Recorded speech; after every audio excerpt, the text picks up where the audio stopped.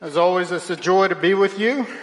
If you're with us this morning, we're landing the plane on our series on 1 Peter, kind of rounding things out. I want to thank you for being with us in this journey over the past, what's it been, two and a half months, something like this, looking at these texts. And I think journey is actually probably a good metaphor for what this has been. It's also a good metaphor for our lives. And if Peter was with us this morning, then he might use a similar word.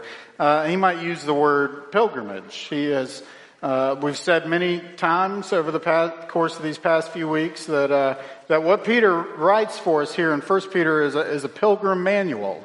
He says that we are elect exiles on a pilgrimage through alien territory as we journey home together. And so what he is doing is he's really engaging the nitty-gritty of our lives. He is pressing hope into the places that are sad. He's pressing hope into our despair. He's pressing hope into the places where we're afraid. And that's really what Peter's doing again in this passage. He's offering what I would like to call summary truths of what he most badly wants us to remember as we journey together as God's people. Let's look together. This is 1 Peter chapter 5. I'm going to read verses 6 through 14. Hear the word of the Lord. Humble yourselves, therefore, that under the mighty hand of God, so that at the proper time he may exalt you, casting all your anxieties on him, because he cares for you. Be sober-minded. Be watchful. Your adversary, the devil, prowls around like a roaring lion, seeking someone to devour. Resist him firm in your faith, knowing that the same kinds of suffering are being experienced by your brotherhood throughout the world. And after you have suffered a little while, the God of all grace, who has called you to his eternal glory in Christ, will himself restore, confirm, strengthen, and establish you. To him be the dominion forever and ever. Amen. By Silvanus, a faithful brother as I regard him, I have written briefly to you, exhorting and declaring that this is the true grace of God. Stand firm in it. She who is at Babylon, who is likewise chosen, sends you greetings, and so does Mark, my son. Greet one another with the kiss of love. Peace to all of you who are in Christ. This is the word of the Lord. Thanks be to God. Let me pray. Heavenly Father, what wonderful words given to us. Thank you for giving us your word by which we can know you.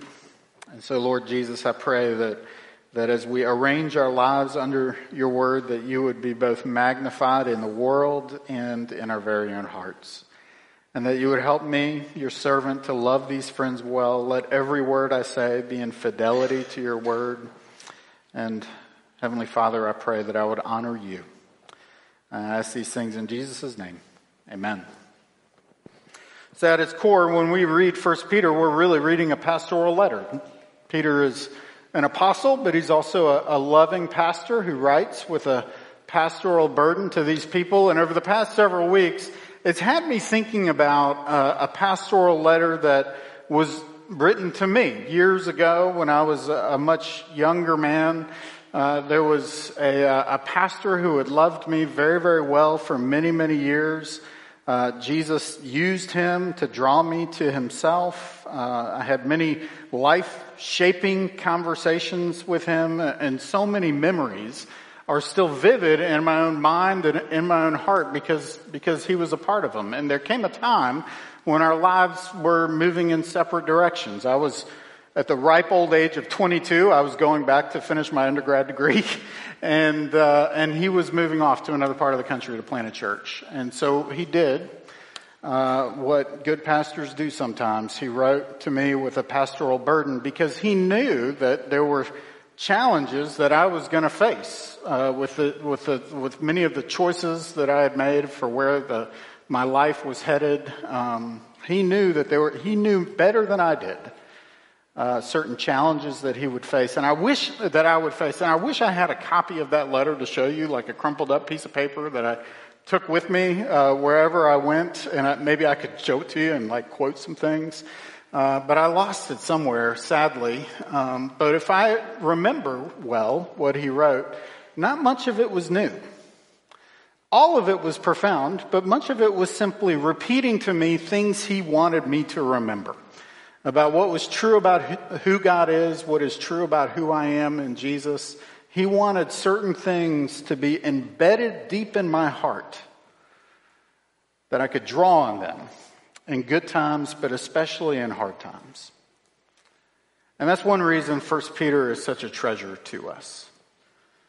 Because Peter is writing a pastoral letter with a pastoral burden given to people who he knows good times are coming, but hard times are also coming. And he is working to embed something important deep in the hearts of these people, for them to draw on, for them to remember sharply during good times, but especially in hard times.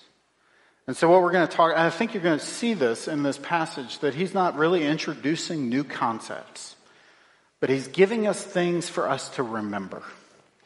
And I'm going to name 3 of them here for you. He calls us to remember God's character. He calls us to remember God's promises. And finally, he calls us to remember God's people. God's character, his promises, and his people. First, his character. There's a high call that's given to us in verses 6 and 7. He says, both humble yourself before God and cast all your anxieties on him. And then Peter goes on to explain that that's really only possible. Like, that feels like a high call. How does that work for us? Well, Peter says that it's possible because of God's character. Look at verse 6. First, he notes God's strength. He says that the Lord operates with a mighty hand so that at the proper time he may exalt you. So not only is God transcendently powerful and strong, he also uses that strength on your behalf. Well, why? Because of what we see in verse 7. This is so sweet and so simple, yet so hard to trust. He says, because he cares for you. He cares for you. And so what you see lined up here right alongside each other are both God's strength and his tenderness, both exercised on behalf of his people right alongside each other. Now, that's a rare combination, isn't it? I say that because most of us, I would even submit that most of us use this grid of analyzing someone's strength and their tenderness when we look at the people around us. And most of the time what we see is a surplus of one and a deficit of the other. The other day I was listening to a podcast. I was listening to a podcast where political experts, and they really were like even, balanced pundits that were analyzing potential presidential candidates, and they were using this grid right here to talk about these potential candidates. They talked about some of these people that were very strong, that weren't afraid to fight, that could stand up with backbone. They operated with real strength. But did they really care about the people that they were trying to serve? Like that was the question they were asked. And on the other side, they saw candidates who really cared deeply about people, but they didn't know if they could trust them to stand up and fight with backbone. There's this rare combination of strength and tenderness that we're looking for in people all of the time, but it's so often hard to find. I mean, think about the people in your life, like the most important people in your life. Think about your best friends. Or if you're married, think about your spouse. Think about your boss. I mean, usually we see someone who is either, strong and we wish was a little more tender, or someone who is soft-hearted, for which we're grateful for, but we wish we're a little smart. I hear people talk about their parents. Grown people talk about their parents this way all the time, especially fathers. Fathers get mentioned a lot. I often hear people say, my father was a strong man, and he fought with conviction and integrity, fought for us. But I just wish he was a little more tender, or the other way around. I hear this all the time. And so here's what I want you to hear. What Peter is saying is really important. If we're to understand God's character, when God becomes your father, you receive a father who is both strong and tender.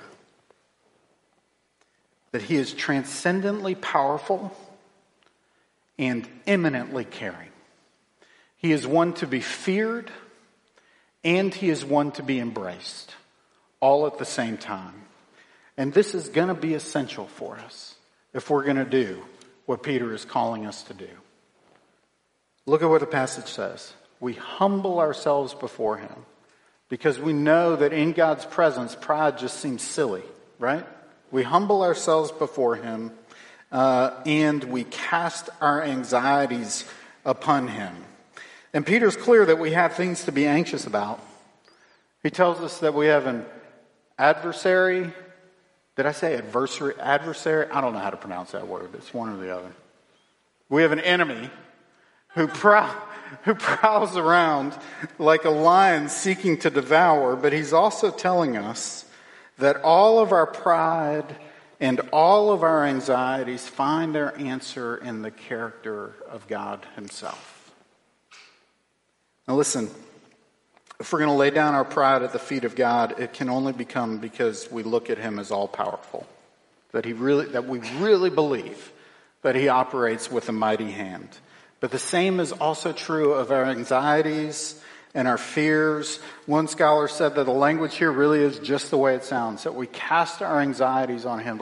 It's like you cast your anxieties on him like you're throwing something in the trunk of a car. That's what Peter is talking about. And anyone who's familiar, as I am, with the almost magnetic pull of anxiety would ask the question, like, how in the world is that possible? Well, listen, it's like it starts here.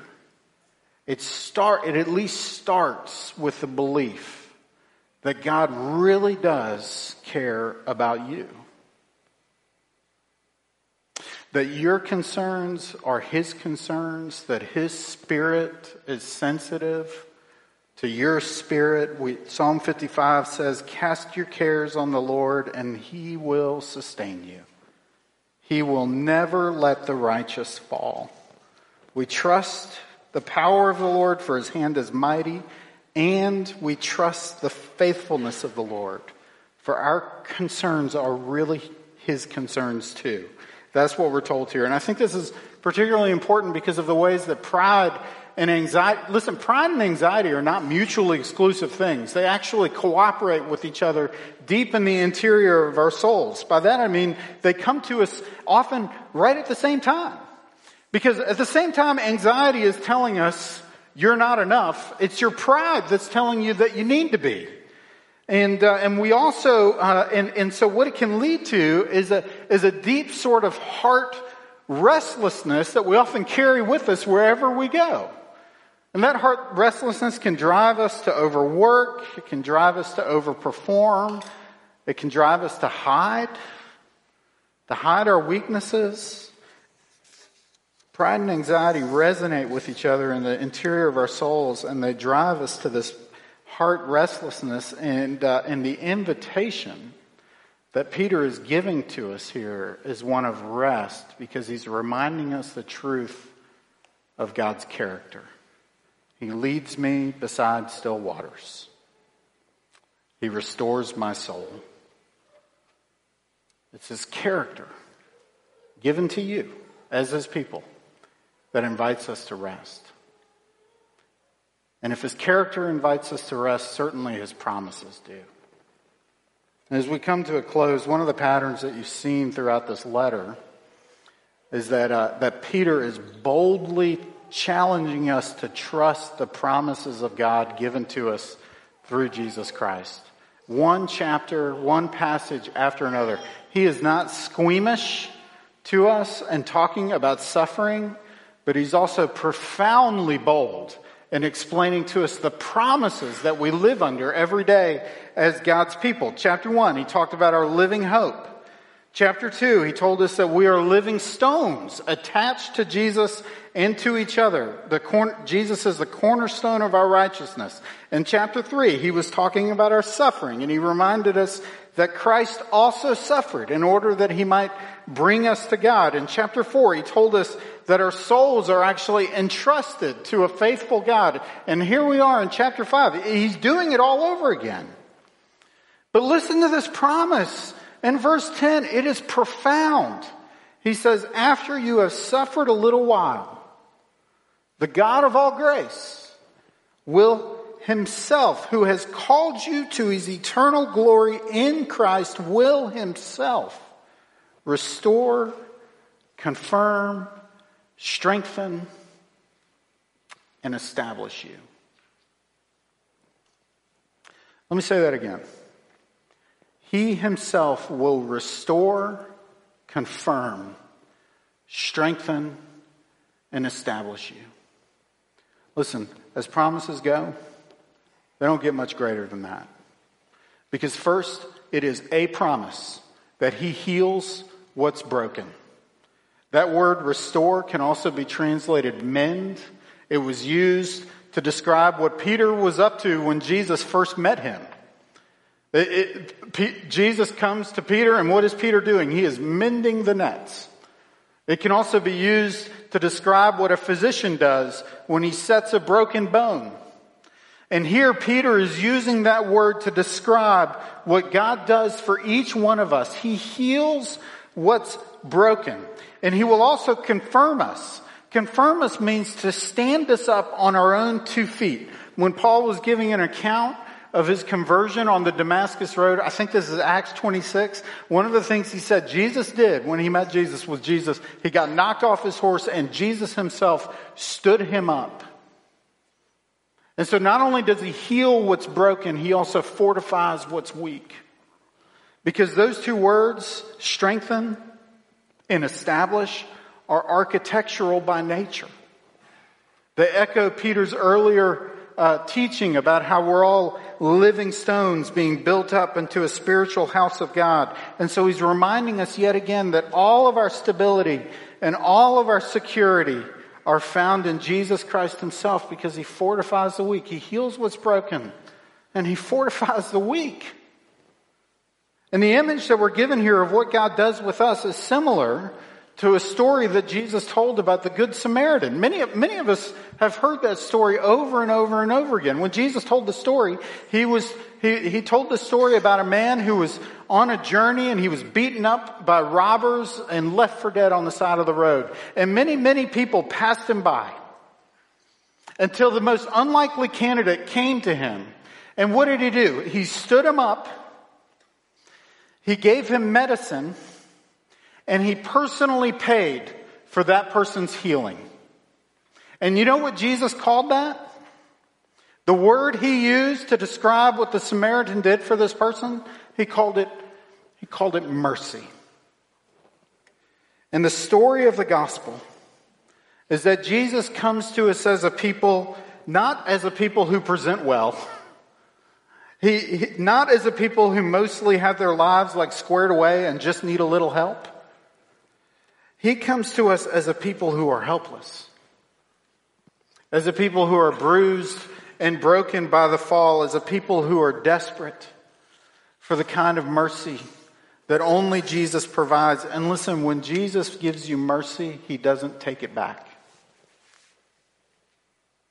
That mercy is as sure and as stable today as it was the first day he gave it to you. He never takes it back. The most stable ground that you ever find yourself on is at the foot of the cross, stained by the blood of Jesus, that cleanses you from your sin. Because just as the mercy of Jesus is permanently etched on your heart, listen, your name is etched on the heart of Jesus. What did we sing earlier? My name is graven on his hands. My name is written on his heart. I know that while in heaven he stands, no tongue can bid me thence depart. So we can spend our lives searching with a kind of quiet desperation for the very things that are being promised to us in this passage. And listen, I am not just saying, everything can feel tenuous. And I'm not just saying that because it's March and all of our brackets are busted right now. Every single one of them. But I'll go into my day with, and I think a lot of you can identify with this, I'll go into my day with a plan of what it's supposed to look like. I'll have goals, kind of listed out, a calendar that I'm trying to keep to, real hopes of what will be accomplished by the time I'm done with work that day. And hopes for what my evening will look like. And all it takes is a phone call. A phone call will come in and listen, when I'm telling this story, I don't have anybody in this room in particular in mind when I'm saying this. But all it'll take is a phone call. And my whole day is about to change. Every day, almost every moment of every day, we're reminded that our days and our moments are not our own. Our whole lives are not our own. And for the Christian, that's a comfort. What is your only comfort in life and in death? That I am not my own, but I belong to my body and soul, to my faithful Savior, Jesus Christ. And when Jesus fought for your eternal glory, when he suffered and died for your eternal glory, he wasn't playing around. Your name is written on his heart, and he promises to restore, confirm, strengthen, and establish you. That's his promise given to you. And so you find rest in his character, and you find rest in his promises. Peter goes on to talk about God's people. And you really saw this throughout the letter. That he is always calling us to give certain special attention to each other as God's people. And he does it again here in this passage. He started in verse 9. He says, remember the sufferings that were being experienced by your brotherhood throughout the world. So he mentions our brotherhood all over the world. The shameless plug, there's a great website that called opendoor.org. If you go there, you're going to see an analysis of our brothers and sisters all over the world who are experiencing persecution and suffering for your faith. Go there and pray for your brothers and sisters. And in verse 12, he goes on. He starts mentioning specific people. A man named Silvanus, I don't know. But that's probably the name Silas. And you see Silas mentioned in 3 different stories in Acts. He was a prominent member of that contributed to the work of the early church. Paul mentioned him twice in two of his letters. And he's mentioned here because he's most likely the bearer of Peter's letter that brings the letter to these people in Asia Minor. In verse 13, he mentions she who is at Babylon. Now, what in the world is that? That's probably a reference to the church in Rome that Peter is with. Babylon as a city was in ruins at this point in history. So he's drawing an equivalent to what life was like in Rome for the Christian in that time. And he's saying these people who are in Rome, these Christ followers, bid you a greeting. And then finally he mentions Mark. And that would be John Mark. John Mark is a man who was known for his close relationship with Peter. This is the one that wrote the Gospel of Mark. And it would be fair to ask, as we draw to the close of this letter, why is Paul naming all of these people? And one of the things he's doing is he's saying, as you remember God's people, remember that these people are your family. Notice the family language that Peter uses as he describes all of them. He says, your brotherhood around the world. Silvanus, a faithful brother. Mark, my son. He's telling them that they're not alone, but they belong to each other. Remember each other, is what he's saying. And not for nothing, but we we rehearsed this, we proclaimed this truth to each other just earlier in the service. When the family joined the church and we baptized little Robert and Nicholas, like we are acting out, living out, committing ourselves to these family commitments that we give to each other. We're the ones that stand and say, I will pray for and support these families. We have a radical family commitment to each other. And just as he's saying that remember that these people are your family, he's also saying these people, God's people, are your reminder that the peace of God, the love of God, the rest that his character and his promises invite you to are true. That we are responsible for bearing out the reminders that the gospel is true in each other's lives. He says, greet one another with the kiss of love. Now that would have been a cultural practice. Don't try to come up here and give me a kiss of love after the service like that. We don't all need to start doing that, but we are responsible for reminding each other of the truth of love, that just as God loves us through Jesus Christ, we are bound to extend love to one another. That is it. And then he says, we remind each other of the peace that we have in Christ. Peace to all of you who are in Christ. And the simple point is this one. One of the ways that God mediates his peace and his love to us is that he gives us each other.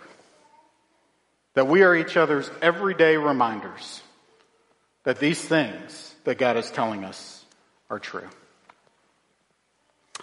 Let me close this way. I came across a story a few days ago.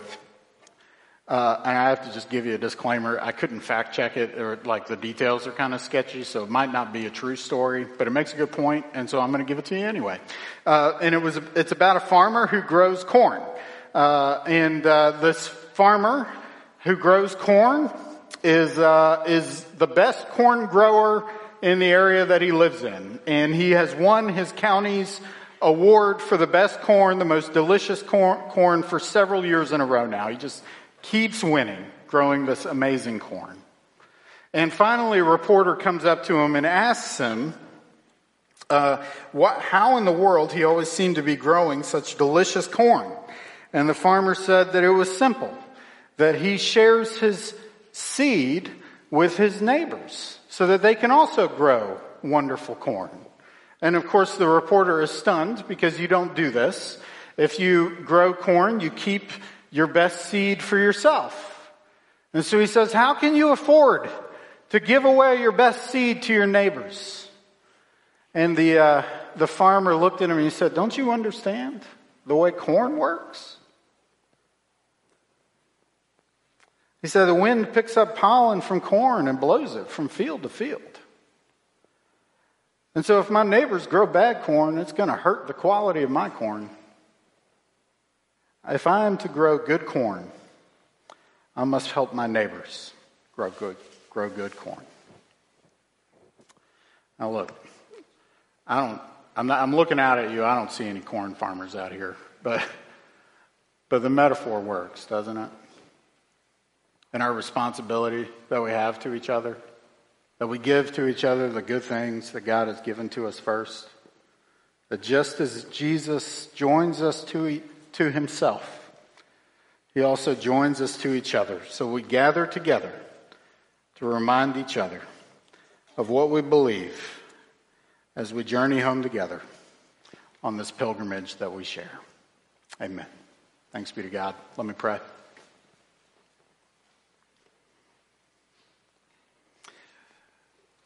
Oh, Father, I pray that you will help us.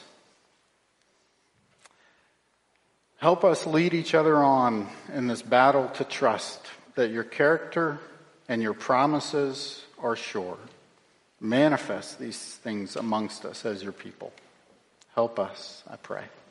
In Jesus' name, amen.